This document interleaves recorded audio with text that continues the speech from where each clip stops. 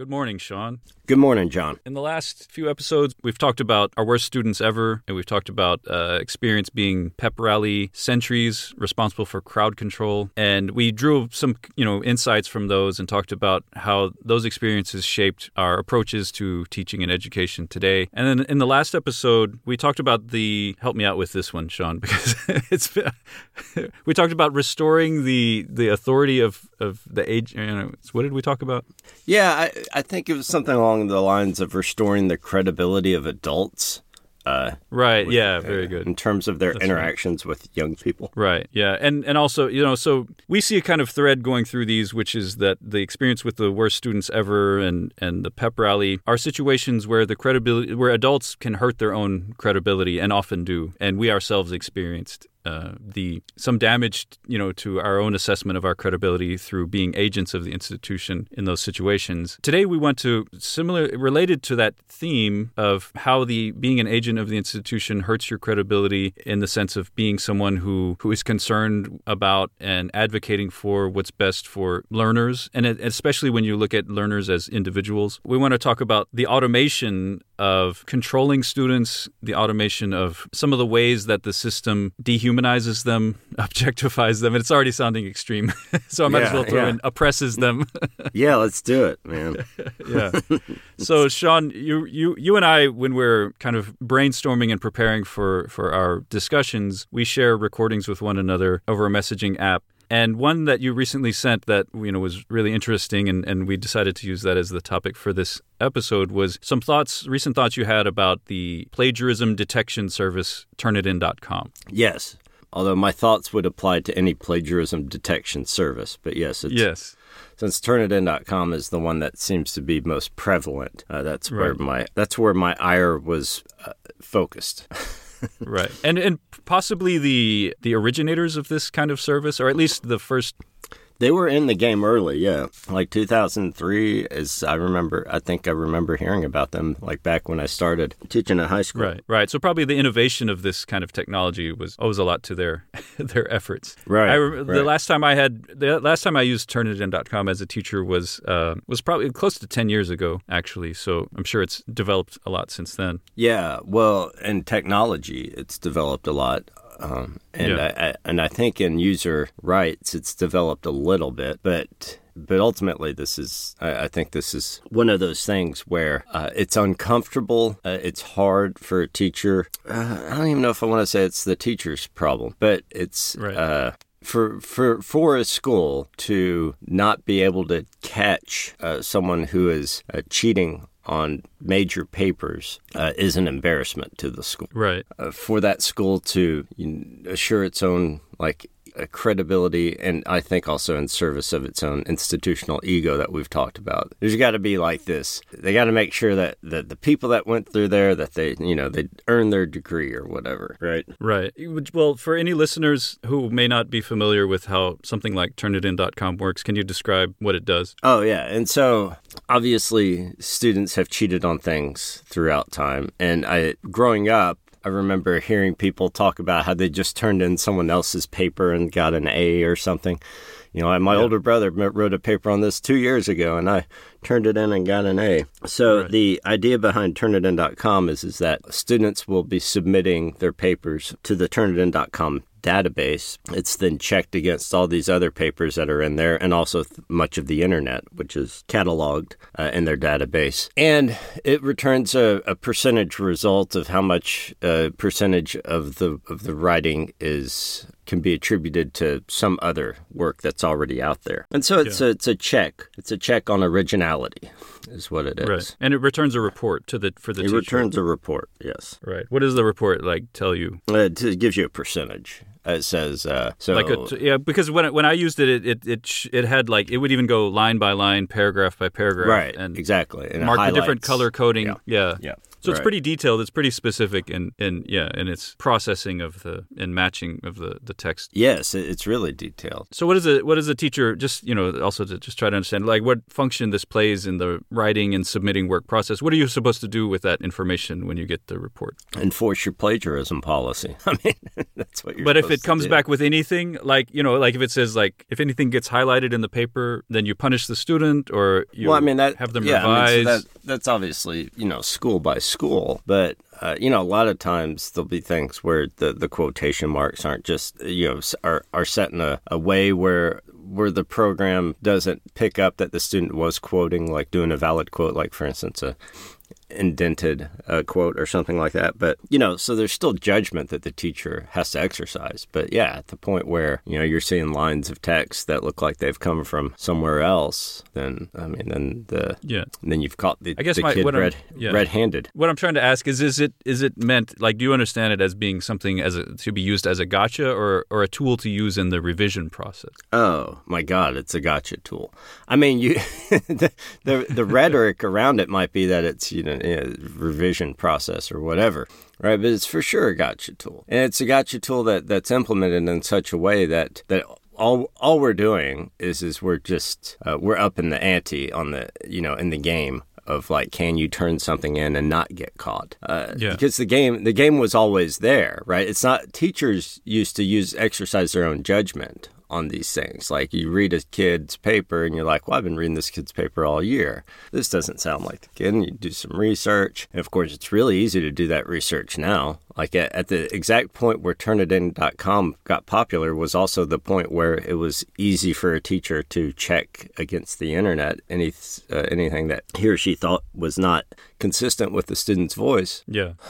So what I'm saying, and that at the point where that part of teaching got easy, it was also outsourced and implemented in such a way. And it's, Turnitin.com is just a company offering a service. But any school that buys into that service is buying into the idea that, or at least demonstrating through action that the default position of the school is to not trust students, to not believe in their integrity. Do you feel like it's worse than just, a teacher when reading papers that are turned in, just having the open question in his or her mind that, is this the original work of the student or not? Yeah, it's much worse. I mean, so what's the deal? So you pull the kid up, you say, this doesn't seem like you, and you got no evidence. It's like, maybe your parents helped you a lot on this, and, I'm concerned that you're not going to develop a good writing voice if you suddenly rely this much on assistance somewhere else. And they might say, no, it's me, it's all me. And it's like, okay, fine. Who cares? Let that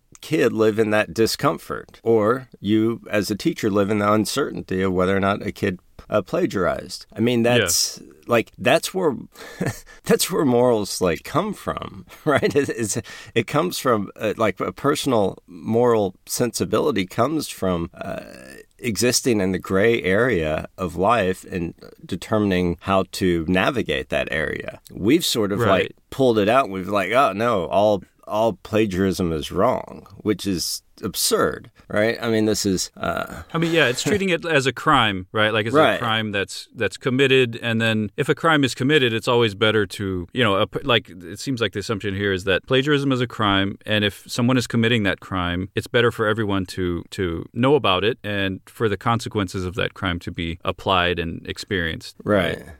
And the punishment. And also, we don't want anyone to get away to, because there's this kind of, I think, intellectual property rights make the most sense in a marketplace kind of setup, right? Where ideas or things that you create, words that you write or whatever have some value. And the person who owns those should be the one who reaps the benefits of that value. So the idea seems to be, this has probably been worked out thoroughly in other places, but I'm acting as if, I'm figuring it out for the first time. But the idea seems to be that you're taking something that belongs to someone else, and they're the ones who have the right to benefit from the use of that thing. But now you're taking benefit from using it and acting as if you're the one who created it, right? And so in that way, this is a sort of theft, right? And it's a lot of times compared to theft. Right. But okay, go ahead. Yeah. So anyway, I was just saying that, but for a student, it's not clear how are they stealing something and how are they benefiting from it, except to say that, I think in most cases, this is how plagiarism works for students, especially in high school. Maybe in college, it might kind of the dynamics start changing a bit because there's more at stake. But for students in high school, it's kind of like, I'm being forced to do this assignment. I just want to be done with it. Right. If I don't turn something in, I'm going to get a 0 or I'm going to suffer serious consequences. Right. But they don't really care about this thing that they're making. It's not like they're trying to steal something from someone and like reap benefits from it. They just have some threat hanging over their heads, and taking this already formed thing and turning it in as if it's their own is just a way to be relieved of that. Well, of that. Yeah. And the way we've solved that the way we've approached it is that we've taken that threat, right? They feel that threat of the 0. They got to turn something in. And now we've doubled down on it. And we say there's this other threat of plagiarism, which could land you into even more trouble than a 0, right? This could lead to a mark on your record, a suspension. If you're in a private school, it certainly could lead to expulsion. So we've decided for these students who are in this desperate situation already, let's make it even more desperate, right? Let's make it so that, my problem with this, okay, and this is going to take a little bit of generosity from the listeners. My problem with this is that much of learning comes from plagiarism. Like if you think about it from the get-go, like any intellectually complicated task, right? Yeah. Involves copying. You don't just start writing. You certainly don't just start writing the language that you're growing up in just naturally. Okay, it's not like breathing and eating, right? This isn't an instinct. Right. Like you are literally copying other people for a long time. And when you're in grade school, you're expected to copy perfectly, especially, forms of letters and when you're learning about, sentence constructions. It's sort of a pretty fundamental level of learning that we teach all kids, and rightly so, is to copy. Right, yeah. But there's a difference between copying and plagiarism. That's the first step. That's the first step.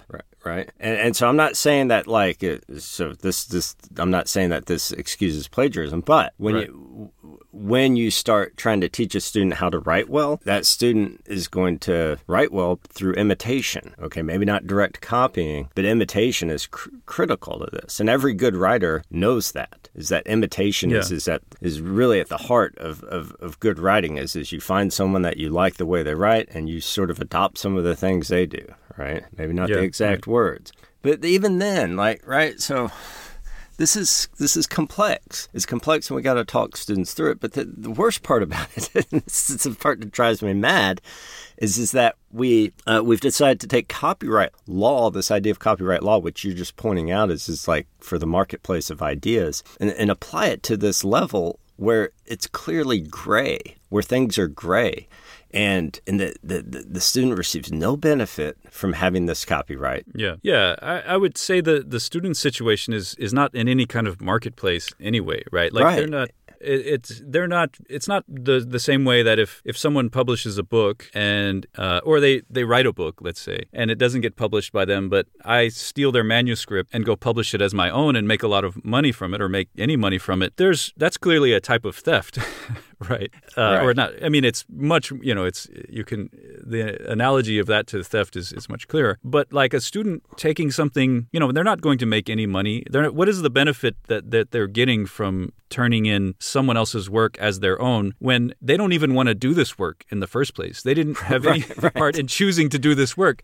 They're forced to They're avoiding a punishment. They're not getting a good. They're avoiding a punishment. Right.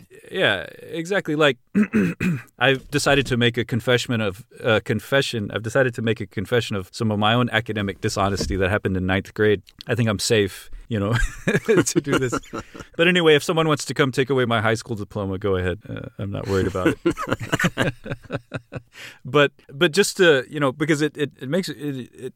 I've always remembered this, and it's something that stands out in my mind and helps me to remember what it's like, right? Which when I was in ninth grade, I took biology, right? I took a biology class. It was like honors biology or something. And one of the requirements of this class was during the course of the year, there was some kind of deadline, but it was a long-term assignment. You either had to do a science fair project, right? And, go through the whole system, the whole range of research, doing the experiments, creating a presentation and exhibit, and then participate in the science fair. Or you could write a research paper. So I was like, I'm not doing this. If I can avoid the science fair, then I'm definitely doing that, whatever else it is that I have to do. And now the research paper was more onerous in terms of it had to be, it had to be much longer than the research that you would have to do for the science fair project. So it was designed so that it wasn't such an easy choice, right? So what I did... because, first of all, if this had been voluntary, I would have chosen neither of these, right? I would have said, no, thank you to the science fair. No, thank you to the research paper. But because I was forced to do this, I chose the research paper. And I don't even remember what the topic was or anything like that. But I remember my method, which was I went to the library, checked out some books on, I think I did something about cells, right? And so I got some books about that. And then also at home, my dad had a college biology textbook, right? And so what I did was I used all those other books as references for my works cited. And I copied straight out of the textbook and didn't mention it on my works cited page. But I knew that I couldn't pass off college textbook language as my own as a ninth grader. So I just dumbed it all down. Right. So I would read the sentences and then just replace technical terms with what I would say, and it was an educational experience. Right. Yeah. Because it wasn't easy. Right. It just relieved me of the need to go compile information, right, and organize it. Although I still had to do some of that because I couldn't just, a chapter in a textbook isn't a research paper, right? Yeah. So I had to put it in the form of Yeah, you're pointing to the, I think the classic situation where it's hiding that you're plagiarizing is quickly becomes a formidable task where you might have just wanted to just do the research. Right. Yeah, I mean, I would say it was still easier than doing the research, but it wasn't useless, for my education. And so I did it. One of my talents, has always been with language and writing, so it wasn't that hard to do that. But having the benefit of just pages and pages of text that you can draw from, then you don't have to worry about reaching that required word count.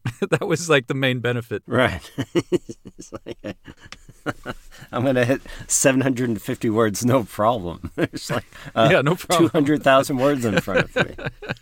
Right. And so I turned it in, and this was, of course, before the internet.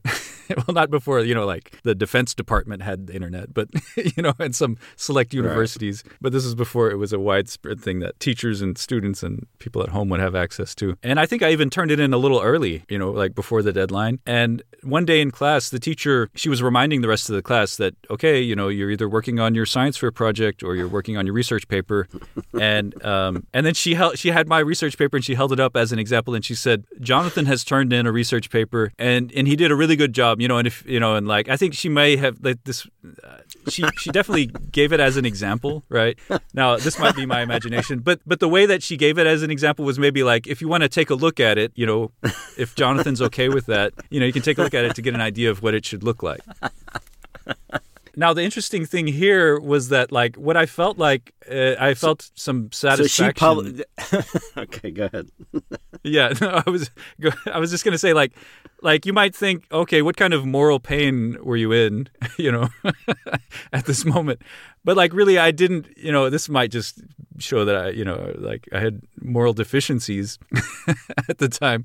But I was really proud of myself, right.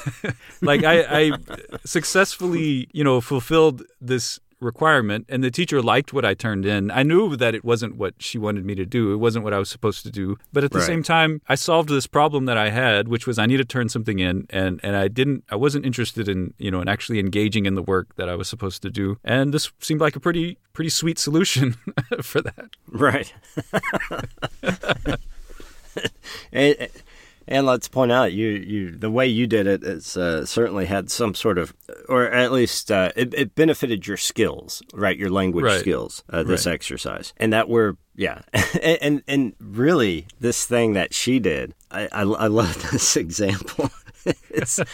is she did the thing that students are so unaware that's happening when they're turning in a paper, is she published it on your behalf. Right. Without you really consenting, right? Putting you in a position where, one, you were flattered, right? And like looking back on it now, of course, I would imagine you'd be like, God, no, don't publish that. That's not that's not yours to publish. But the thing is like, this is where I think it gets so confusing is like students are not aware that what's happening when they turn something in, especially now, is that what you're doing, and actually I don't think this is fair to call it publishing, but effectively what's happening is you're publishing because you're now submitted something that is available to the public at large, which I think is nonsense. Like, I think it's a violation of the privacy of a person's education to suddenly throw something like that out into the public sphere. Now, it's of course maybe not all that bad within a classroom where you have sort of a mutual respect and solidarity with the other students, but when it's going to the world at large, right? Yeah. And the secret way of shoring up this database to catch people who are cheating, it's disgusting. It's absolutely like it's improper, and it's wrong for a student's education. Right. And there is a question like I don't know, in your experience with school policies for a service like turnitin.com, do the students have the option of opting out of that? If they have some objections regarding their privacy and all that? I've seen, so I haven't, so I got my school off of it maybe 6 years ago or so, and I haven't really paid attention much since then, but I can say through the International Baccalaureate, I believe they have a exclusive copyright document that a student can fill out, and so there might be something similar for turnitin.com, so that the student retains his copyright on it, which otherwise goes to the International Baccalaureate for exemplars and publication according to what they see as fit. This is a bit of a different animal, IB from turnitin.com, but I think I don't recall. I recall a terms and conditions for Turnitin.com for the students, and you're basically compelled to accept those terms and conditions by the school, not by Turnitin.com. Right, because the school is the institution compelling the student to use Turnitin.com. Right.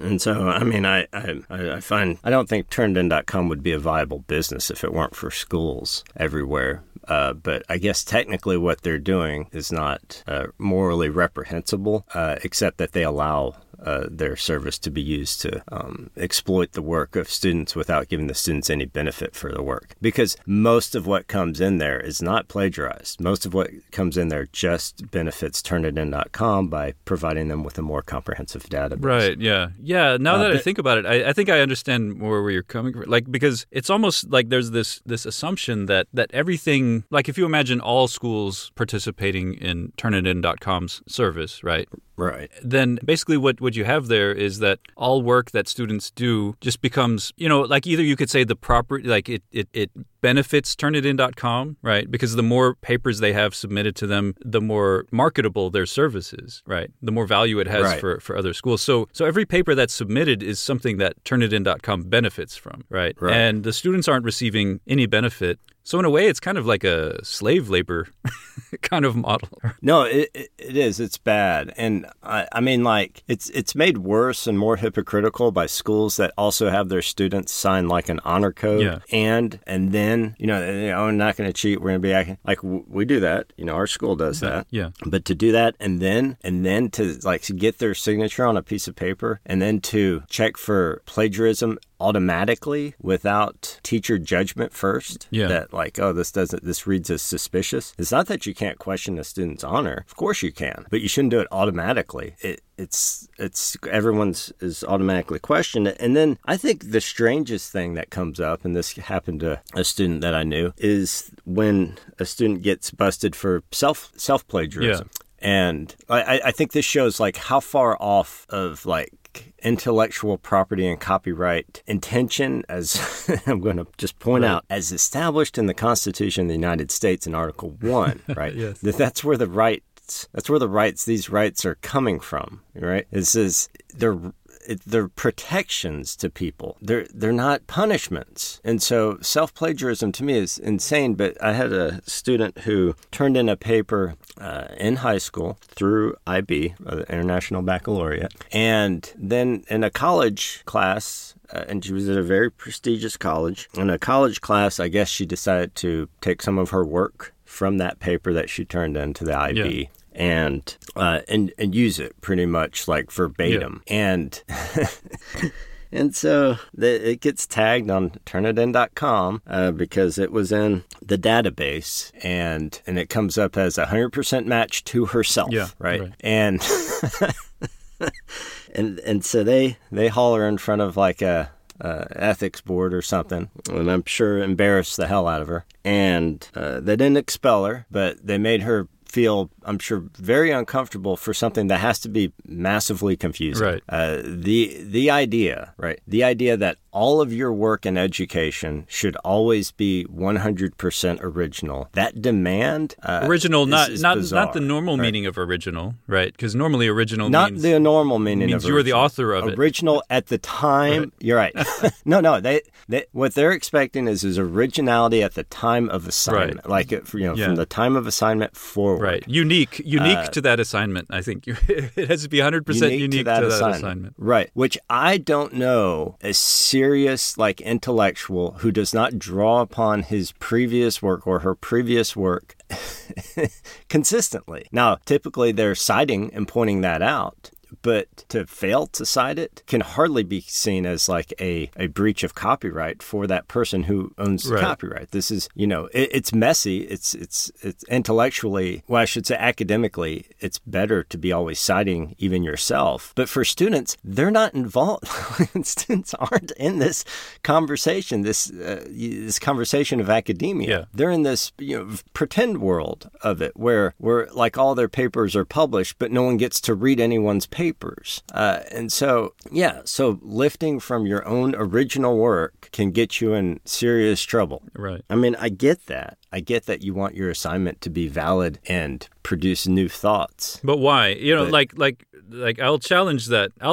Because what is the assignment, right? You know what it is? It's like the assignment is an attempt to force the student, the learner, into demonstrating that they've learned something. Right. It's like, now you need to prove to us that you learned something. Okay. Now, does it matter whether that thing that they learned it, a couple of years ago? Does it have to have been right now? Does this demonstration of learning have to be a demonstration of what they know at this moment? If in a previous assignment they demonstrated that ability, right? Like in this case of a paper, like I'm sure this student, she was offering a claim or a thesis and then supporting it with some evidence and maybe this paragraph was an explanation of a certain type of, reasoning that was related to her thesis. And maybe she just said, well, I've already explained this in another place. Yeah. Why don't I save myself some effort and just reuse that explanation? Yeah. Because it's perfectly relevant here. So this is a demonstration of learning, and like it shows that she's proud of her work. Right. Yeah. Yeah. Previous, that it stood the test of her development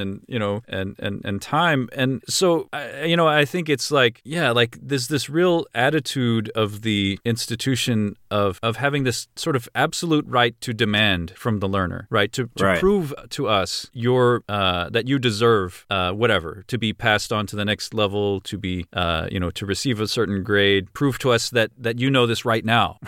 Right. Prove to us that you can write this paper right now. We don't care if you wrote it last year, right? That's not the proof that we need, even though if you turned in that paper right now, that would be sufficient for this assignment. We don't care because now we're demanding a new performance, right? And it's like ridiculous, Well, and that was one of the things that I'd heard about that made me like adamant that we had to get off of this turnitin.com thing because it made me realize that students were losing protection for their own work. Yeah. Like what they do in their what they submit in their education is not understood by anyone at any point in time ever as widespread publication. Right. And it should not be subject to the standards of widespread publication. And so I was like that and yeah, I mean, obviously I felt terrible because our school had played a role in that because we were the ones who put it in that Turnitin.com database. Yeah. And then that student was in such a terrible position to be threatened first of all, put on academic probation, but these threats for self-plagiarism, I don't even understand how we've allowed self-plagiarism to become a a thing. Right. Like the only way... It's ridiculous. Like, it doesn't make sense internally within itself. Right. The only way I can think of it as being legitimately an issue or something that people should be concerned about is if you're dealing with people who are so lazy, right, that this is the thing you're trying to do with them is to try to cure them of this laziness, right? Like, it assumes from the beginning a sort of, essentially, students are, this is what you're here for, is to learn how not to be this lazy, right? Like, that's why you have to be this tough. You can't let them resubmit things that they did in the past because then they'll never learn, right? They'll never be cured of their laziness. Yeah.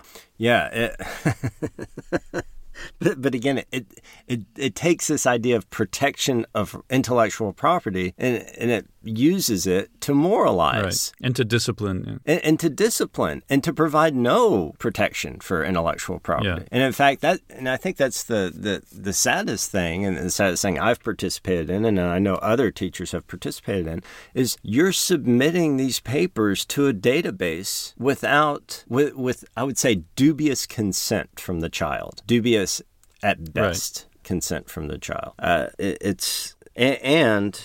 Now, I believe there was a lawsuit about this taken to Turnitin.com, and I believe some of the practices have changed a bit, but I think any school who is doing an automatic plagiarism checker has you've already lost. You've decided that, one, your teachers can't manage the judgment, which teachers by and large can manage the judgment of whether or not something is plagiarized if they're engaged with the students, and two, you're assuming that the students have to be caught at this, and that is an appropriate way of having these discussions about copyright and intellectual property. Right. Like, none of it's appropriate. Another objection just came, especially not to young people. Right. Another objection who've been taught that copying is how you learn. Anyway, I'm sorry. Go ahead. No, I was just going to say, like, another objection that just came to my mind is that, like with the research paper that I plagiarized and turned in as my own, and it wasn't by the standards, by normal academic standards. The teacher didn't catch it, right? Yeah. And you could say that. See, what I was saying before is I only benefited because it just relieved me of that task that I was being forced to do. Right? It was a way of just completing that and getting on with my life. But someone could point out that, well, all the honest students had to actually do their work, and I might have received a better grade than they did, right, for faking it. And this is the injustice. Maybe this is what is trying to be addressed by something like Turnitin.com, is not, it's to relieve, the possibility of some people getting, a relative amount of credit for less work where other people have to give the full amount of effort, and maybe won't even get as much benefit from it, in terms of their grade. So here, like, I would say that this is only if you're focusing on the grade, first of all, right? Because, like, teachers are, famously say that you're only hurting yourself, right? Like if you cheat, right?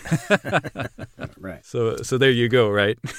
Like, maybe you'll get the grade, but in the long run, you're the one who will be hurt by it. So there's one answer for that. But the other, I think another one is that I think that's a little disingenuous anyway, because it's not like school is really about, this is there you could get into the question of, okay, well then if the grade doesn't matter, why are you grading me, right? Let me just experience my long-term, benefits or losses, assign me things and I'll either do them or not. Why do you have to compel me to do that? So it comes from this focus on grades and this need to compel students to perform in order to demonstrate something and then to receive a grade on that. And so all of this takes place in this system of coercion and compulsion, which, I'm not arguing that, how much of that's really necessary or not, but that is a discussion. But the point is that that's what creates this as a moral issue for students. Right. Unless, okay, like the final thing that you could just say is that it's just lying, right? I think, like, you can just appeal to it this way and just say, look, I turned in a paper that had my name on it with the, claim that this is my work and that's a lie, right? And you can't just allow students to lie. And I think this is what you started off with, which would be just morally the maybe regret and the shame that would come from lying would be the mechanism by which a person might develop past, morally develop beyond that habit. And I would agree with that too. But like the thing is, I don't feel guilty. Now that just might show something about myself. But I would say if I'm typical of other students who cheated or plagiarized in high school, then it has more to do with the fact that I was being forced to play a game that I didn't feel like I didn't feel any moral responsibility for being a participant in that game, right? It wasn't something that I chose to do as a moral agent. I have to clarify what I'm suggesting here. I'm suggesting that if a teacher brings it to your attention, right? If you had been caught, that in that situation of like you have no proof and you can deny it, that sort of like that would be a morally poignant moment in your life. If the teacher had said, "Look, I don't think you wrote this," right? Like it's something about it, right? The level of the ideas and concepts or something like that. And then, it would put me in a position of saying, no, I really did, I know what you sound like, that's a powerful thing to say to a student. I know what you sound like, and this doesn't sound like you. But John, the thing is that you're bringing up, your example is just like, it's just delivering. It's so rich. I'm glad I didn't know about it beforehand.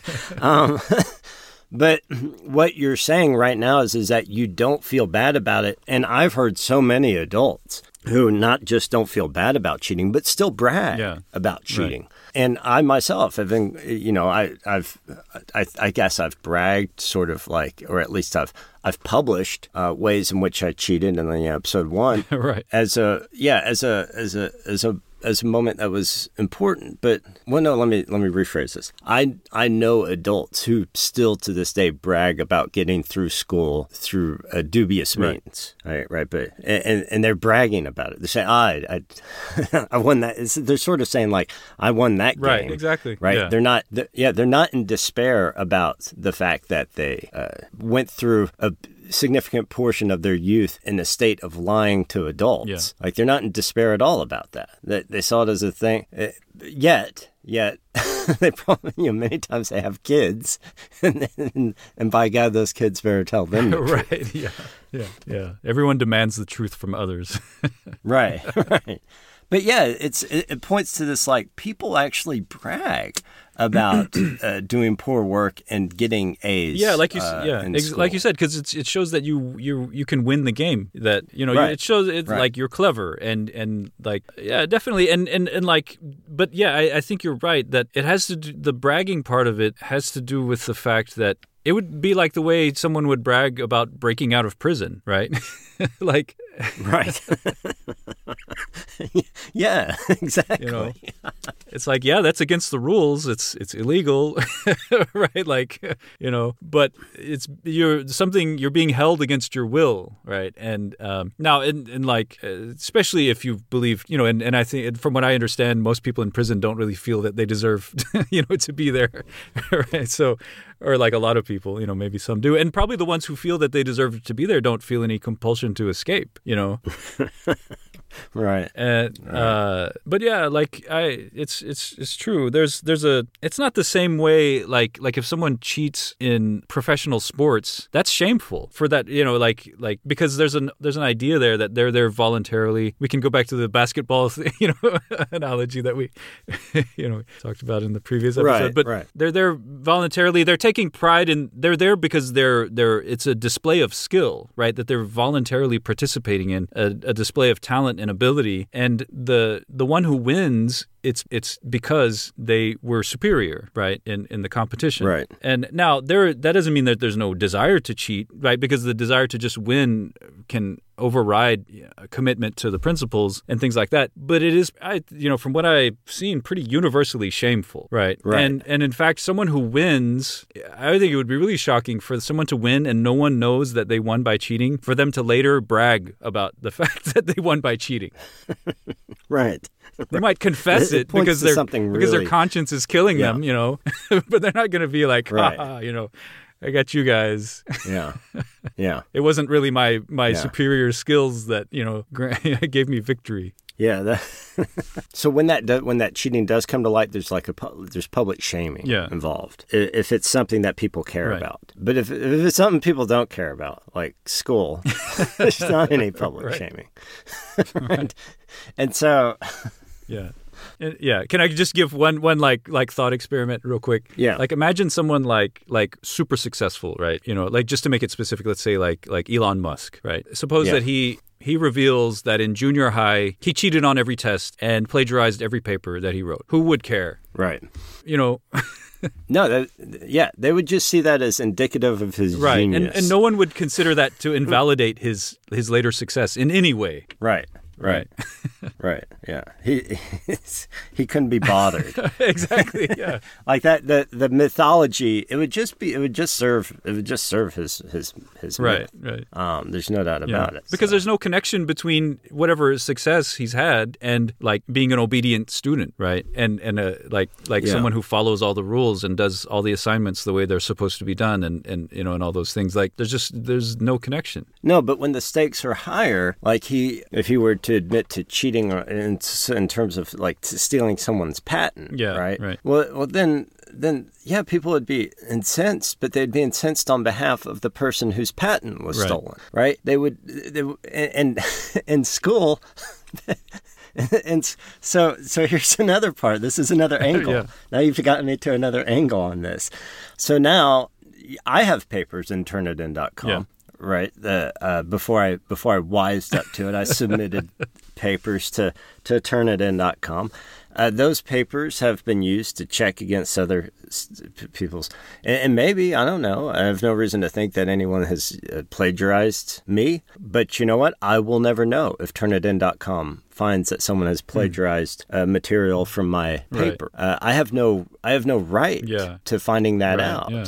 I've given that up by participating in it, and I think that's another angle where this is like, it's not just a disservice to the students who are cheating. Like, this is not just a bad idea for the students who are plagiarizing. This is a bad idea for the people who are not plagiarizing, right? Because they don't recognize that they have published work and that they should have protection for that published work. Right. So no one's getting incensed on behalf everyone, and so all the ire when someone plagiarizes for a student, all the ire is like at the student, and nothing is at the person who's been plagiarized. Yeah, I think it's a moral condemnation of their lack of character. That's what all it is. Yes. That's what it boils down to. It's just, you're disgusted at how lazy and, like they're a dirty, lazy cheater. Like that's basically what it is. Right. Yeah. Right. Yeah. It needs to go away. Schools need to stop. I mean, there's times where I'm like, oh, we're being too theoretical about things. We're not going to get any, no one's going to ever take action. Do not put students' work through a plagiarism checker. Yeah. Don't do it. Like, know the student. Know the situation of the student. And if you don't, so what? Yeah. So what? It's not your crime it's not a crime on you if you don't catch someone who cheats. Right. Teachers. I mean, have a real conversation about what intellectual property is, where it comes from, why it matters. Yeah. And don't do it from the standpoint of plagiarism. Do it from the standpoint of it's a right that a person can have upon publication. Yeah. And try not to coerce, create situations where, a student is being forced to produce something that they have no interest in producing, and, make it enticing for them to just take someone else's work and pass it off as their own because they have zero interest in producing any work. Like if someone came, put me in a situation where I was, compelled to sculpt a statue, create a sculpture, right? And I had no interest in doing that, but it was just something that I was expected to do and I was pressured to do. And then I found one, like behind a tree or something, and I could reasonably pass this off as the one I just made, then why wouldn't I? Yeah. Yeah. No, yeah. And the fact that it should always, I guess, like every situation that everything a student does is indicative of his situation as a learner. Yeah. Not a situation of crime or malfeasance. Right. It's, if a student does plagiarize, you learn something about that student's intellectual situation. Maybe they were unable, as the sculpting example. Like, they had no idea how to do the paper. Maybe they're ignorant of what plagiarism is because, they've been copying stuff all the way through and are just like, just thought I was supposed to copy things down and present a new order of how things were copied. Or like this, like they're thinking, I didn't know what you were about. Thinking, this teacher really wants to have a paper. Well, let me just give him one. Right. It's like the people asking me for a sculpture. Reading. I'm just like, well, they really want a sculpture for some reason. And they want me to find them one. So here, I found one, but they want me to act like I made it. Or they might, no problem. Yeah. Or the most desperate students are the ones who put all this credibility in educational institutions, and they feel under the gun to serve those institutions and to do so punctually. And their punctuality overtakes their sense of honesty, and they make a bad decision. Yeah. Right. But I shouldn't say a bad decision, a poorly informed decision. Right. Honesty and punctuality.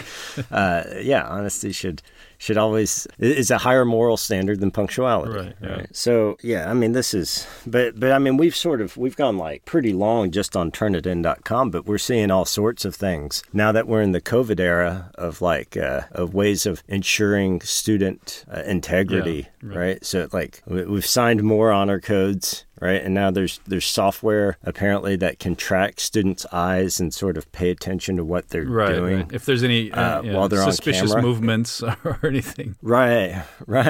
And it's, the program, I've not used that program, but I'm sure it does not say this person's cheating, but it will, it'll flag suspicious movement. Right. Maybe it'll warn them a little bit, like, please, focus your, don't move your eyes around so much or something like that. Right. No, I mean, and where does the judgment of the teacher get to go then? And it's like you have students who kick back during test taking all the time who aren't cheating. Yeah. They're just kicking back, right? And it's like now the students are going to feel even more imprisoned by these kinds of checks and assumptions of their dishonesty. Yeah. And for me, I just have to say right here, like, what is it for? Like, why, I feel so disconnected from the assumptions that go into saying, like, you need to make a student take this test and you need to, like, ensure that they do it completely honestly. Like, the feeling that something is at stake there is just completely lost on me at this point. Yeah, I don't know. It's different. Like, I can imagine a situation where that would be a reasonable approach to it, but it would be some situation where the person comes and says, I want to be, for example, certified to, practice medicine in the society, right? Right. And then there's we can't just let anybody do that who wants to. We need to come up with some kind of way of determining who's qualified to do that and who isn't. Now, probably like a written test is not the best way to do that, but let's say, that's the way that's decided on is some written test. So now, if this test is the way of safeguarding the public welfare from people who will engage in malpractice, then there's a lot at stake there, right? And you don't want people to come and game that system and illegitimately be allowed to start practicing medicine. Like, that makes sense. Now, there's still questions about whether that's the way to determine whether someone, can responsibly be a doctor or not, but at least there's something really at stake, right? But like in most of these cases, like if we're talking about, I guess I just feel like graduating from high school even, or like a lot of these things is just like really like the importance of it is so artificial that it just becomes ridiculous to treat it with that level of I think your point's excellent about that. We still have to be mindful in testing doctors or whatever about how the assumption of dishonesty might actually make them too uncomfortable to prove competency. Right. I mean, that's a real thing that we need to watch for. But yes, and again, I feel like this is, I beat this down all the time. But in the society in which we live, where individuality, liberty, and choice are sacrosanct, right? And what we're nominally trying to do is we're trying to prepare students for citizenship in this society. Then we need to realize that their moral sensibility, developing their moral sensibility is highly important and has nothing to do with them having no violations. In fact, the reverse is true, right? The reverse is true. A person who has never done anything wrong is a lot of times, people look on with some suspicion, right? It's great if someone's never done anything wrong, but if someone's just gotten away with it the whole time, I mean... Right, or they've just done it through blind obedience to, whatever authority is, then it's hard to trust them as a moral agent because they just do whatever they're told, right? Right. And so, more than likely what you're seeing is not some sort of amazing moral exemplar. Right. Is more than likely you're just seeing someone who completely submits to authority and now has to go live in a liberated society. Right, or any society. Like here where I will just, universalize a little bit is, it doesn't even matter what what the structure of the society is. Every society needs people who can act morally, right, and act according to principles. So Yeah. So adults need to stop bragging about how they cheated. Not that you need to go through some sort of crisis of conscience, but like, what's the example that we're setting for kids? We're just expecting the kids to carry the moral standard for us. Really, the way it looks now, it's like these kids are held to this like high moral standard that all the adults brag about not following. Yeah. It's like, well, our best morality comes from like the morals as instituted and implemented in schools. I'm like, oh my God, this is awful. It's like the classic statement of hypocrisy, which is do as I say, not as I do, right? like the children are expected to adhere to all these standards that they can observe adults treating like a joke, right? Just mocking and it's just something for amusement or for persuasive purposes. It's just rhetoric, we like to criticize a lot, which is, you just, give some nice reasons for why things need to be a certain way, but this is just a nice veneer over what's really going on, right? Or the real forces at work. Yeah. Yeah. So automated institutions of oppression. Yes. That's where we're headed. That's where we are. That's where we are. And we need to fight back. I'll fight back as much as we can on that. Yeah. I think there's no way of empowering. I almost fell into this like way that school teachers talk. It's like the way, the way to empower the bad actors in the world is going punishment route. Yeah. Is to automatically oppress everyone else, right? Where they don't have to do the oppression. But really, like, let's take it from the positive side of it, is that students will make free choices that will sometimes violate their the moral sensibilities of themselves and society at large, and that's okay. That's a that's a time to have discussions with them, but they should otherwise be assumed. The assumption of students should be good, and our actions should show that we assume that students are good. Right. Yeah, and there's going to be a cost to that. Right, which means that some bad students, quote-unquote bad students, however you define that, are going to get away with things like me, some Jonathan Ali's, exactly. They're going to get away with it. We just got to accept that, so. Yeah, and I mean, there's like, my silence should be deafening to some high school teachers of mine who maybe, yeah. But this is it's just learning. It's just part of being a student. Is learning about these things, figuring these things out. But you want them to come away with a positive sense of studenting, right? Really. Yeah. So let's do that. All right, Shaun. Well, it was a great conversation as usual, and appreciate it. So thank you for inspiring this conversation with your thoughts that were, on turnitin.com and trying to control student academic dishonesty. But yeah, I like how it just ties into a lot of the things that we've been talking about. So it's nice, and looking forward to the future discussions. So thank you, Shaun, and we thank our listeners also for joining us as always. All right. Thanks, John.